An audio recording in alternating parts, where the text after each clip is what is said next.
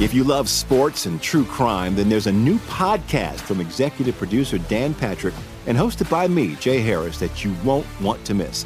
Playing Dirty: Sports Scandals. Each week, I'm squeezing the juiciest details from some of the biggest sports scandals ever. I'm talking Marcus Dixon, Olympic gymnastics, Cain Velasquez, salacious Super Bowl-level scandals. Join me on the dark side of sports by listening to Playing Dirty: Sports Scandals on the iHeartRadio app, Apple Podcasts, or wherever you get your podcasts.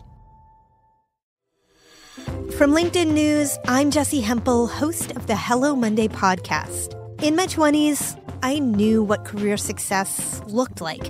In midlife, it's not that simple. Work is changing, we are changing, and there's no guidebook for how to make sense of it. Start your week with the Hello Monday podcast. Listen to Hello Monday on the iHeartRadio app, Apple Podcasts, or wherever you get your podcasts. I'm Hannah Storm, and my new podcast, NBA DNA with Hannah Storm, chronicles my 6 decades in professional basketball. From growing up in the sport to becoming one of sports TV's first female broadcasters. Join me as I dig deep into the game's history, unearth some wild stories, and talk to my friends from the world of basketball, from Dr. J to Charles Barkley. It's been a wild ride, and now I get to take you with me. Listen to NBA DNA with Hannah Storm on the iHeartRadio app, Apple Podcasts, or wherever you get your podcasts. Imagine you ask 2 people the same 7 questions. I'm Minnie Driver, and this was the idea I set out to explore in my podcast, Minnie Questions. This year, we bring a whole new group of guests to answer the same 7 questions, including Courtney Cox, Rob Delaney, Liz Phair, and many, many more. Join me on Season 3 of Minnie Questions on the iHeartRadio app, Apple Podcasts, or wherever you get your favorite podcasts. 7 questions, limitless answers.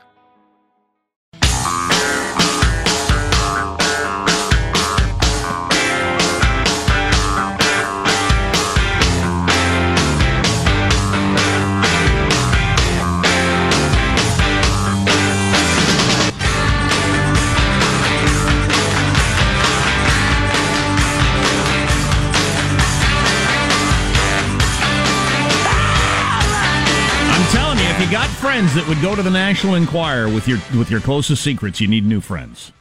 The Jeff Bezos revelations on the way. We'll post them. You want the pictures? No. You want the pictures? No. You send nudies to his mistress. That's got nothing to do with me. Okay. All right, then.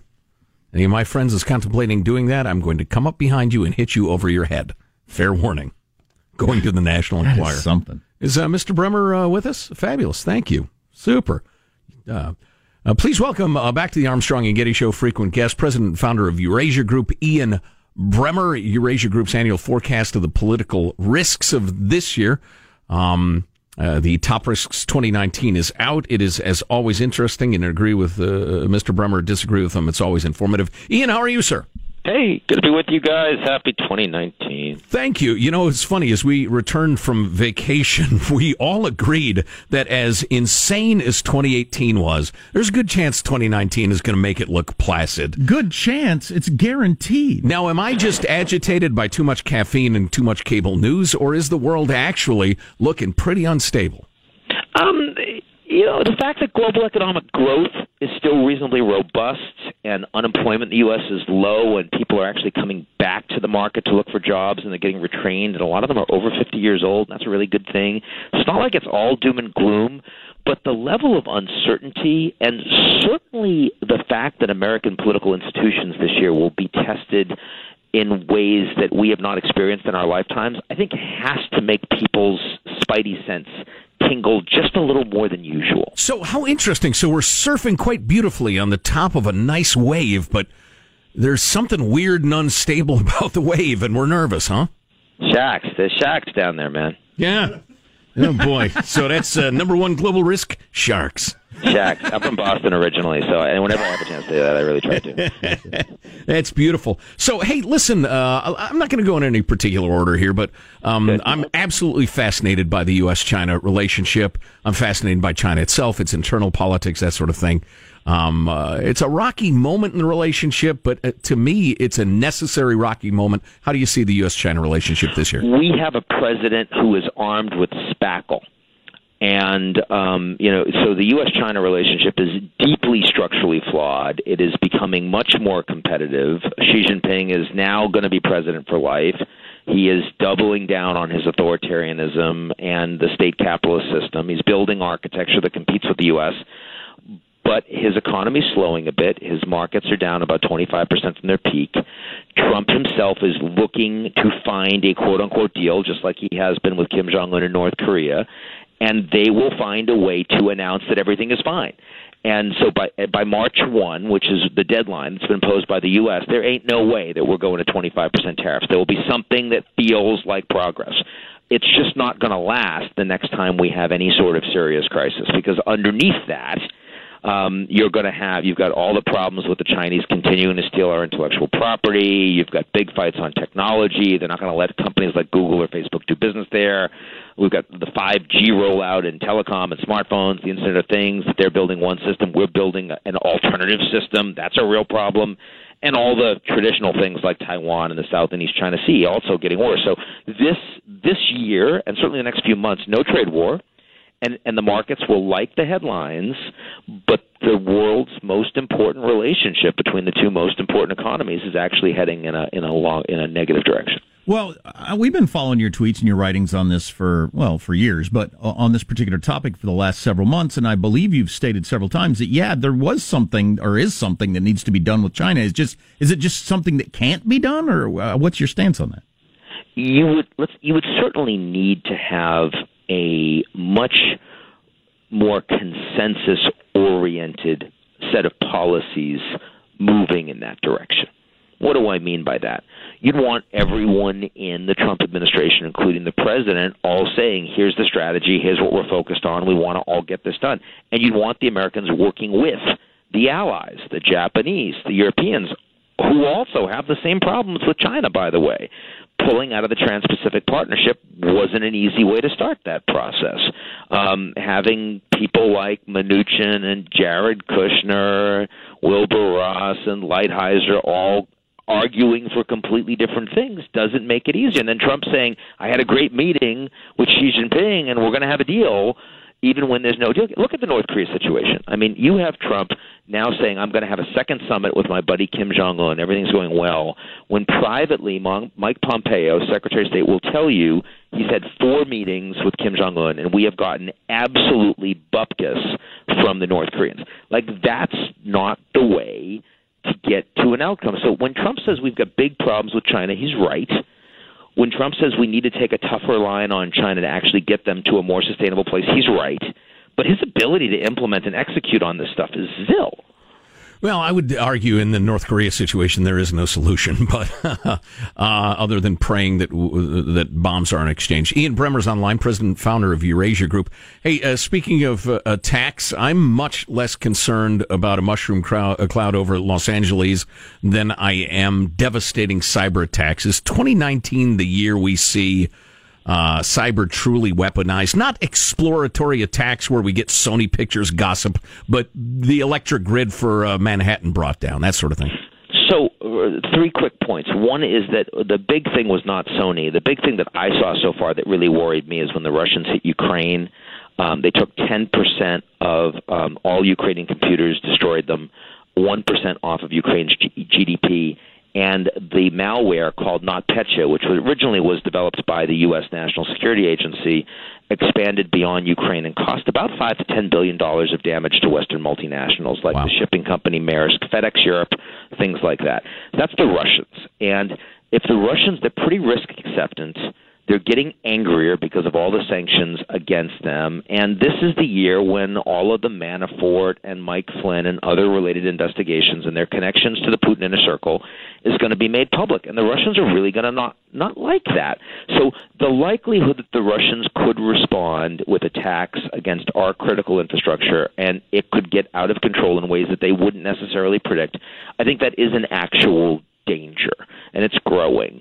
The other point is that, when the Russians hit our elections under Obama was pretty risk averse, and he didn't do very much.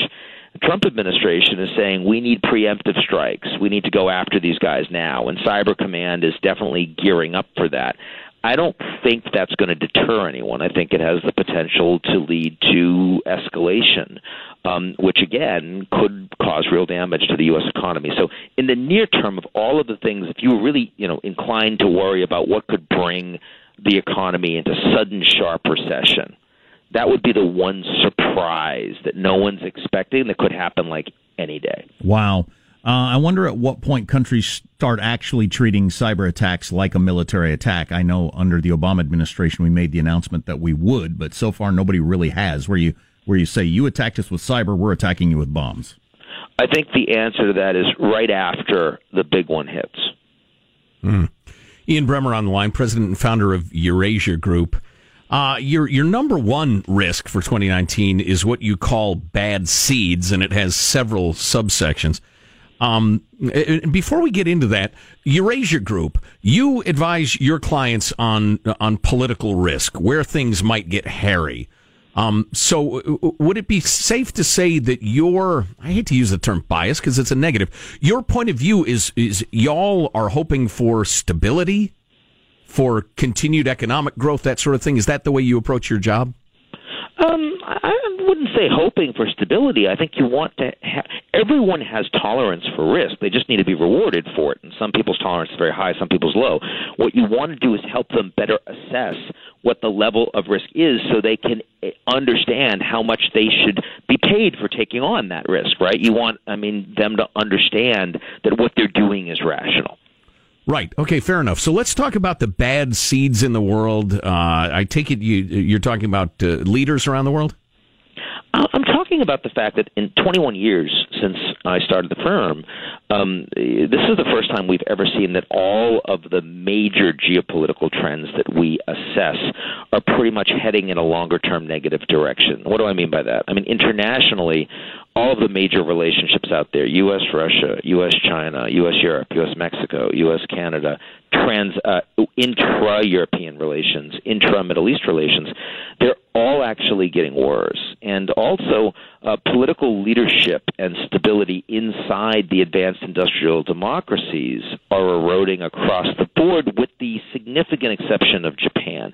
Now, none of that is urgent, and none of that is likely to lead to a crisis in 2019 where global growth is pretty good. So it's not really a 2019 risk. But if you think about the last two, both from the blue crises that we've had globally, 9/11 attacks and the 2008 financial crisis, in both of those cases, the ability that we had to respond effectively to them, both inside our own country, coming together, in both cases, Democrats and Republicans, different leaderships, you name it, as well as other countries around the world, the coalition of the willing in Afghanistan, even including Russia, and after 2008, the financial crisis, everyone trying to get out, including the Chinese, who were no friends at that point. My concern with bad seeds is that the next crisis that hits, whatever it is, whether it's a pandemic or cyber, as we were just talking about, or nuclear, or more likely the next economic downturn, we just won't have anywhere near that level of capacity to respond effectively to it. That's what bad seeds is all about. My final question, I really thought it was interesting on your list, the innovation winter. Explain what that means. That technology companies, as you know, are the largest in market cap now in the United States. They've driven so much of economic growth, but there are two major trends that are going to make it harder for them to get the kind of investments into the next round of technology innovation that they've had historically. The first is that the coming technology fight between the U.S. and China, like when we go and tell the Canadians to arrest the CFO of Huawei and we're building these alternative systems, it means that our big companies are not going to be able to have access to the Chinese market in tech. The Googles and the Facebooks, none of that's going to be helped by a Xi Jinping-Trump deal. And that means that the technology market, which under 4G or where the Internet was created, was a global market and our companies were dominant, increasingly is a fragmented market. Second piece is that these tech companies in the U.S. are experiencing a growing techlash from American citizens that don't like being treated as products, all the hearings, and from the Europeans who are regulating them heavily. Take those two things together, you're just not going to have the kind of investment easy environment for some of the stocks that a lot of us have in our portfolios, the Apples and the Facebooks and even the Twitters, and that's a challenge. Can you hold for a second while I log on to my account? Oh, yeah. 60 Minutes this Sunday night, they're going to do a big story on how AI is going to destroy so many jobs around the globe, and it's going to be a big global crisis. Do you worry about that? Yeah, that guy that's being interviewed, Kai-Fu Lee, who is probably the most important spokesman on AI from the Chinese perspective, is someone who really does think that a lot of jobs get displaced and destroyed as a consequence of it. But you know what? A lot of jobs have been displaced and destroyed as a consequence of globalization and trade and, building factories to make things in China. The problem that we've experienced in the last 30 years is not globalization. It's that our governments did not respond to take care of the people that were displaced. So I'm less worried about AI than I am about our government's response. Amen to that. Ian Bremmer of Eurasia Group is on the line. Hey, Ian, why should I care about Brexit? I'm not sure you should. Do you care about Brexit? Well, no, I don't, and I feel bad about it. You cared about Brexit. I'm even Irish, and I don't care. I think it's pretty cool that the United Kingdom is managing to make the American political system look functional. I really appreciate that. So, seriously, it's not that big a deal? Well, it's a big deal for the Brits. Even the Europeans are sick of it at this point. In the worst-case scenario, which I don't think will come about, but it might, and there's a hard Brexit, the UK's GDP will they say it'll shrink by 8%. I don't buy that. It'll probably shrink by more like, 3 or 4 or 5. So it'll be a significant recession. If the UK has a significant recession, that kind of sucks if you're a Brit. Do we really care about that in the United States? The answer is at the margins. It's kind of sad. Yeah, okay, and it'll probably bounce back one way or the other. Ian Bremmer on the line. Ian, what do you do for fun? I see you as a croquet guy. Is that accurate? No, it's really inaccurate. Wow. I'd say tennis and bourbon. Tennis not necessarily in that order. Yeah, there you go. I was just going to ask. There you go. That's beautiful. Anticipated my next question. That's why you're so good. Ian Bremmer, president and founder of Eurasia Group. It's always a pleasure, Ian. Thanks a million. Be good, guys. Thanks. So, he has to do this yearly thing for his clients and predict and all that, but I love that description of what he does, by the way. Yeah. There's always risk in business. We advise people on how much risk there is there, and why. But the larger underlying is going to play out over decades thing. I hope I live long enough to find out what it is, because the underlying feeling of a lot of workers in Western civilization that brought Brexit and Trump is not going away after the Brexit crisis or after Trump. Right. It is still there, maybe even more significant. And the way the voters vote or just behave. Right. Trump is not the wave. Trump is on top of the wave. Likewise, Brexit. One of the risks we didn't get to is Ukraine, and I bring that up just because, and we referred, and Ian did to Putin and Russia a fair amount, but Ukraine is really the hot spot of Russian policy right now. And Vladimir Putin is he's the big nasty guy, lives at the end of your street. He's irrational. He's drunk all the time. He likes to fight. He's not an important man, really. He's not nearly as important as he likes to act like he is. But he can hurt people. And he does hurt people. And sometimes he likes to hurt people because he knows the rest of the neighbors don't like him very well. And, boy, keep your eyes on Ukraine as the international headlines take shape in the next year. I fear. We've already had the Crimea thing and the Little Green Men and the rest of it. That ain't over. I referenced the 60 Minutes piece. We'll play a little clip from that. It's pretty darned interesting. Oh, it's incredibly interesting. Pretty thought-provoking. Stay tuned to the Armstrong and Getty Show. Armstrong and Getty. The conscience of the nation.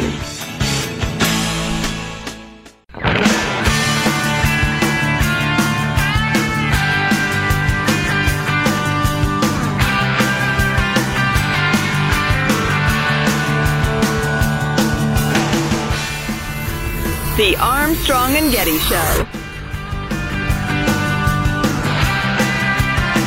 The women and children on that border that are trying to seek refuge and seek opportunity in the United States of America with nothing but the shirt on their backs are acting more American than any person who seeks to keep them out ever will be. Okay. All right. That's helpful. That's what you get when you elect hot bartenders to Congress. And more on the government shutdown and the border and the wall and the wrangling and the rest of it to come on the Armstrong and Getty Show, of course. Something not Trump-related I'm happy to see on 60 Minutes this Sunday night. And, boy, this could be the story of all of our lifetimes. Here's a little clip. AI will increasingly replace repetitive jobs, not just for blue-collar work, but a lot of white-collar work. A lot of things will become automated. We'll have automated stores, automated restaurants, and altogether in 15 years, that's going to displace about 40% of jobs in the world. Within 15 years, 40% of all jobs in the world will be displaced by AI. If he's wrong by, by twice as much, it's still a pretty big problem. Half, right? Yeah. Agreed. I'm just my mind boggles as a guy who's been into economics since I was young. I was an unpopular child. The model wherein so much smaller a number of people are participating in the generation of whatever wealth the world can generate, but you got to feed everybody? Well, I mean, that is a wildly different economy. It's much closer to communism, which cannot ever work. No. This requires a much longer discussion. Clearly. But like the rest of our lives. Has it always just been a coincidence of history that there have been enough jobs for everybody, more or less? Certainly in the United States? Well, because you have to feed yourself, people found a way to feed themselves. And that's the part of my point is if we're transitioning to a global system where you don't have to feed yourself, that's going to change the animal. It already has in some quarters. I imagine we'll be talking about that more on Monday when the story comes out. What's coming up in your news, Marshall? Well, the president is hosting another border roundtable today. Pressure mounting for an emergency declaration. We've got twists and turns continuing in the U.S.-Syria pullout story, and America's fertility rate dropping yet again. Plus live coverage of Ted Cruz's beard. Stay tuned to the Armstrong and Getty Show.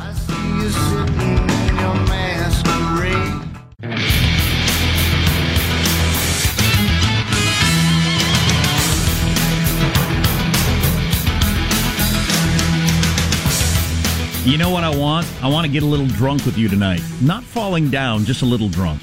I want to talk to you and plan with you and listen and laugh. Then I want to be with you. I want to fall asleep with you and wake up with you tomorrow. Now, here's a picture of my private. I'm flattered, Jack. Thank you. It's Jeff Bezos to the former host of So You Think You Can Dance. Oh, is that? Oh, okay. I heard she was a TV hostess of some sort. Yeah. Well, you really don't want your private stuff coming out like that. No, I don't. It's a weird world we live in where that happens. Man. Yeah. Let's get the news. And it continually amazes me how many people do take intimate pictures, videos, whatever, and save them to the cloud. Man, the cloud.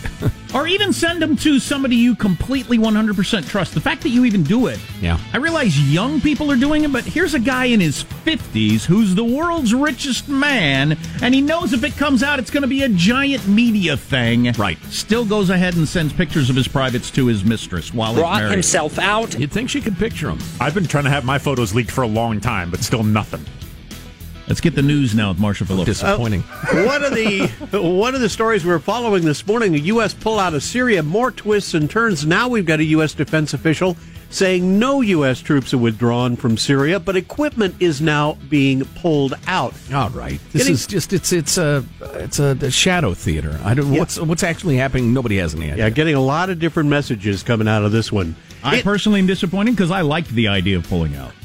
But somehow that's not happening, it looks like. Jack is in favor of ISIS gaining power again, reconstituting. You're the Barack Obama of talk radio. I'm in favor of those other countries taking care of their own damn sandy yards. It is a no paycheck Friday for hundreds of thousands of federal workers as the partial government shutdown goes into day 21, tied for the longest ever. Negotiations stalling with the Senate holding no votes today, and Republican Senator Lindsey Graham said of the state of the shutdown talks, I see no way forward. I was hopeful last night, not hopeful today. President Trump going to be hosting a roundtable discussion on border security. That's going to be at the White House today. The attendees will include selected state and local officials.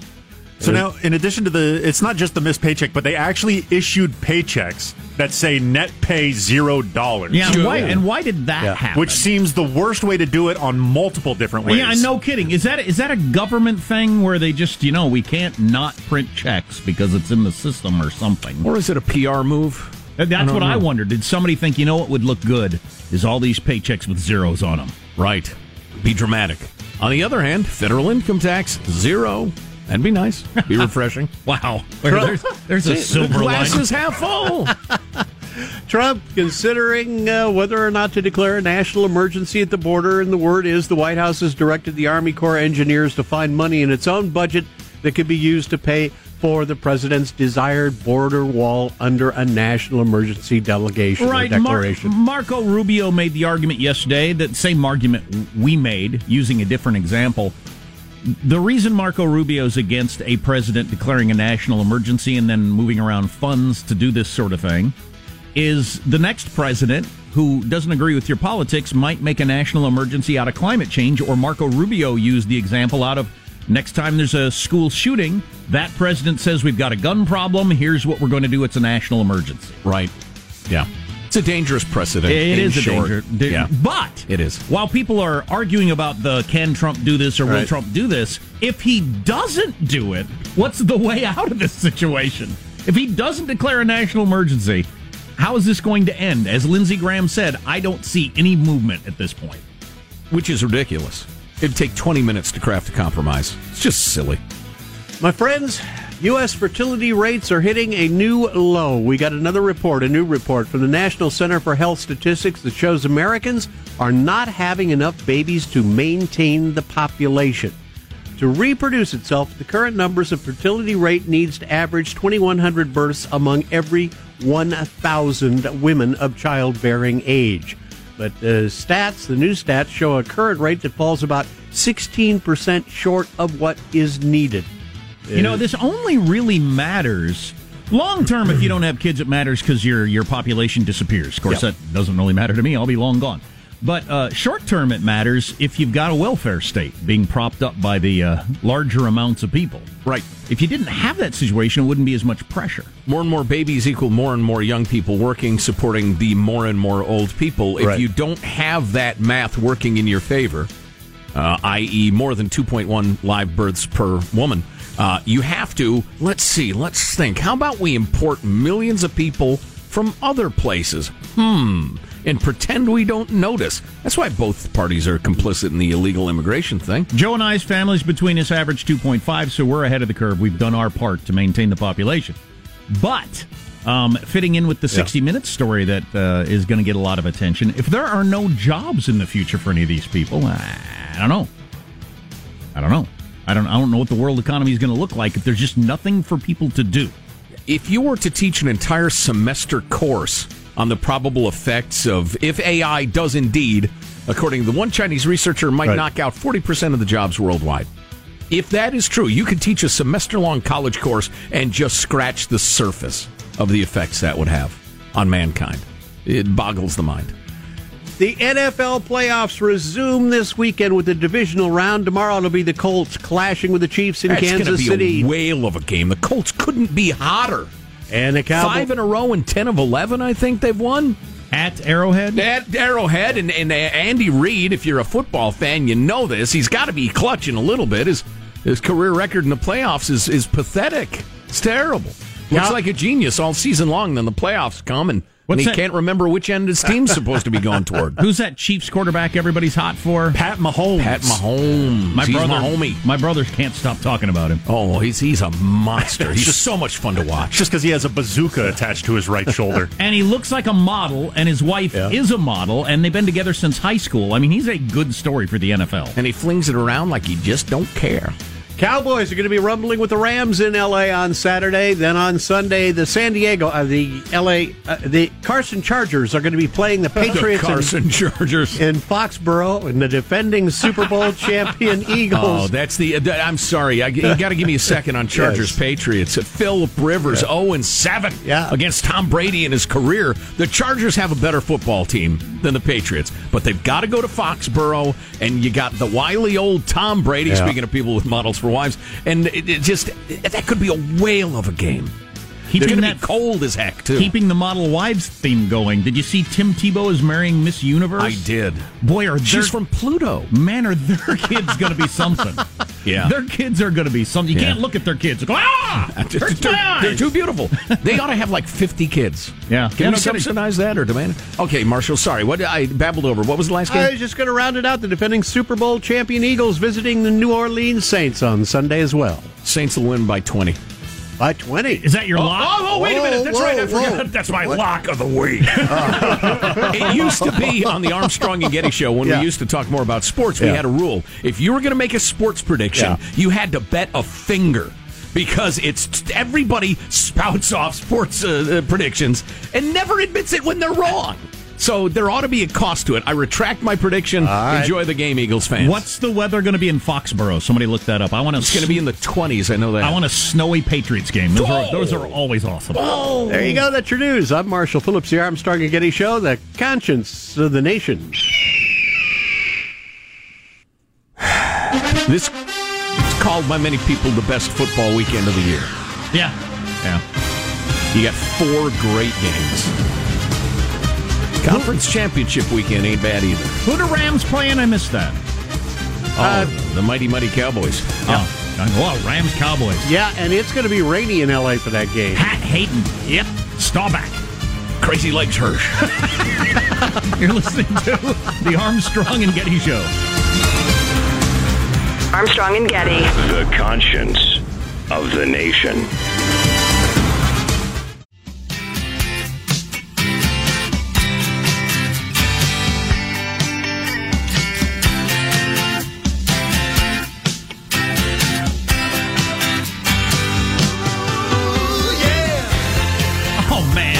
So going to jam this in my car on the way home today. Shouting out to the Coast Guard, United States Coast Guard. We found out that they like to jam this tune as they're coming in for an extended leave, which is just so silly. But we value what you guys and gals are doing, and sorry you're not getting a paycheck. Yeah, the reason it came up is Coast Guard, among some other people not getting their paychecks as of today. It's in the Twitterverse and on the internet now, all the people posting their checks with the zeros on them. Right. So that's where that is. So we talk about this a lot. The internet has upended a lot of things, including, I think, maybe democracy. I'm not sure, and I'm not just trying to be hyperbolic. I'm not sure democracy can withstand the internet. I realize that it is adjusted to many, many, many things. The world is adjusted to many, many things. I'm not sure human beings can adjust to the internet. But anyway, I didn't see this coming. Some people did. Here's an interview with David Bowie. Musician David Bowie. Songwriter. The late. Yes. What year was this, Sean? 1999. Okay. I don't think we've even seen the tip of the iceberg. I think the potential of what the internet is going to do to society, both good and bad, is unimaginable. I think we're actually on the cusp of something exhilarating and terrifying. It's just a tool, though, isn't it? No, it's not. No, it's an alien life form. What do you think? I mean, when you think then about the is there future life on Mars? Yes, it's just landed here. But it's simply a different delivery system there. You're arguing about something more profound. Oh, yeah, I'm talking about the actual context, and the state of content is going to be so different to anything that we can really envisage at the moment, where the interplay between the user and the provider will be so in simpatico. It's going to crush our ideas of what mediums are all about. He's like one of the people on the planet that knew that was going to happen in 1999. I'd have been with the reporter. What is this guy talking about? It's a way to read your newspaper on your computer screen. You just don't have to hold the paper anymore, David. It'll be okay. Get over it. Yeah. Wow, he had it nailed. Sometimes, as the old wisdom goes, a change in degree is a change in kind, which means if something, the amount of something, or the speed of it changes so much, it just becomes a different thing.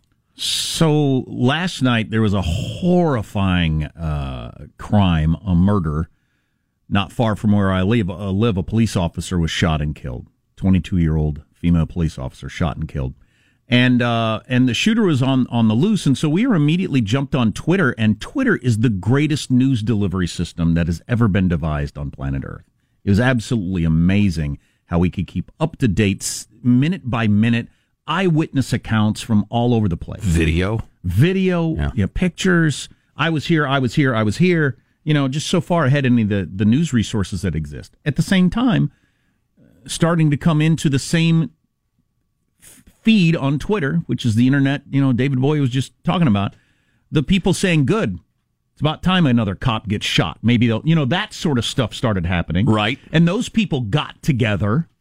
And so I would click on that guy or woman or whatever they are, or a Russian bot. Who knows? I was just going to say, if that even was a human or an American. A Russian bot trying to get us all stirred up. And then, following, and they're grouped together with various things. And so there's the awful, terrible part of Twitter and the internet immediately displayed also. Right.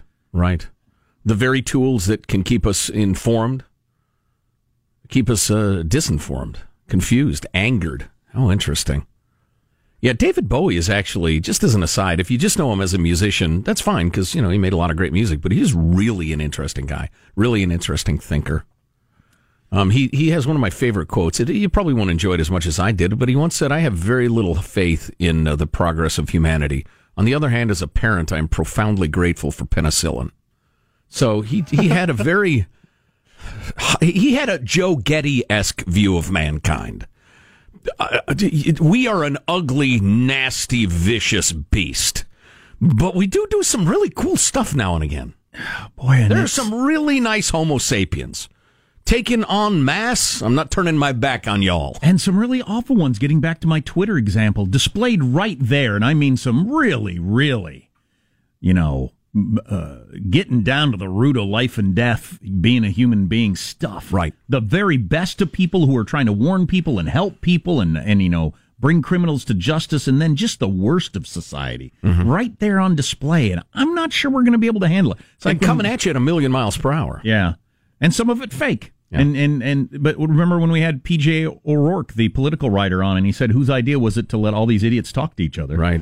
That's to give all the morons in the world a chance to communicate. That's what the internet is also. Yeah. God, I'm not forward thinking at all. I mean, I didn't consider even. What was your response to text messaging? What's the point? Well, yeah. I remember when our old news person Jamie Coffey was texting people, and I thought, why would anybody do that? Right. I mean, I couldn't even conceive of why I would ever want to send somebody a message on my phone rather than just call them. Right. You were the same with the DVR too. I remember that. Really? That I don't recall. Wow, old Simple Jack. It's amazing. But how are you on like the cotton gin or the motor car? Who would ride in one of those rattling claptrap mechanisms? It's hard to predict some things. It is indeed. Yeah. I will tell you this, though.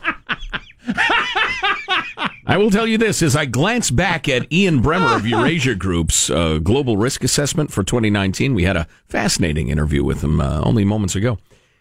I'm looking at all these bad actors in the cyber warfare arena, and it strikes me that every single one of them would make a great band name. Fancy Bear, Gothic Panda, Reaper, all of them. So good. So if you're a bunch of young musicians who will never, ever make a living thanks to the internet, call yourself Gothic Panda and start playing shows. Well, yeah, on his risk list, the big cyber attack that is coming at some point, he's saying could be a possibility in this coming year. And, of course, that's the internet. Yeah. What are you going to do? Well, you're for shutting it down, right? I am, absolutely. Pull the plug. Yep. Where's it plugged in? Is it Oslo? Let's go back to the pre-internet age. I honest to God, would vote for it today to go back to pre-internet. But I am a Luddite, so I got that working against me, or for me. It's funny. My alma mater, the University of Illinois at Urbana-Champaign, was very, very proud of itself. They had, at some point in history, they had the fastest supercomputer on Earth or at any university or something like that. And were absolutely fundamental in the development of the early internet, and they used to brag about that. I hope now they're ashamed of it and they deny it if anybody asks them. That's a decent point. All those university professors, scientists who were using the internet in the early days, they didn't see this coming, I don't think. The way it would be used and the way that David Bowie even saw it. They thought it was a good way to exchange information and stuff like that. Sure, and it is. Not the horrors it would unleash. Horrors, not whores. Well, it sounded like I said whores. Well, you might as well have, because that too. I guess that's a good point. Yeah, well, having failed to solve the problems of the world once again, I guess we'll grab a little news, a little break. You're listening to the Armstrong and Getty Show.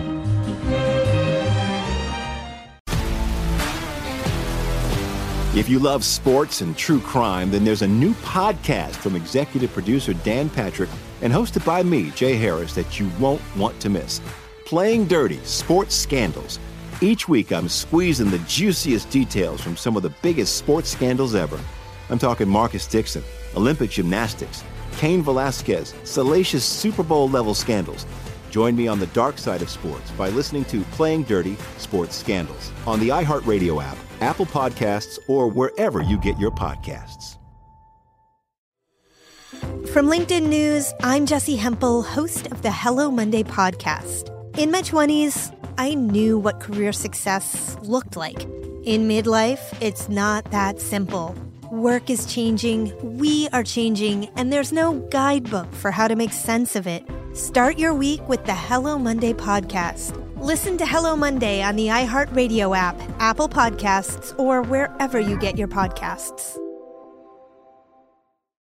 I'm Hannah Storm, and my new podcast, NBA DNA with Hannah Storm, chronicles my 6 decades in professional basketball. From growing up in the sport to becoming one of sports TV's first female broadcasters. Join me as I dig deep into the game's history, unearth some wild stories, and talk to my friends from the world of basketball, from Dr. J to Charles Barkley. It's been a wild ride, and now I get to take you with me.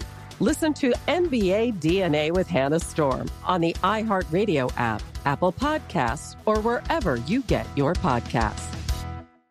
Imagine you ask two people the same 7 questions. I'm Minnie Driver, and this was the idea I set out to explore in my podcast, Mini Questions. This year, we bring a whole new group of guests to answer the same 7 questions, including Courtney Cox, Rob Delaney, Liz Phair, and many, many more. Join me on Season 3 of Mini Questions on the iHeartRadio app, Apple Podcasts, or wherever you get your favorite podcasts. 7 questions, limitless answers.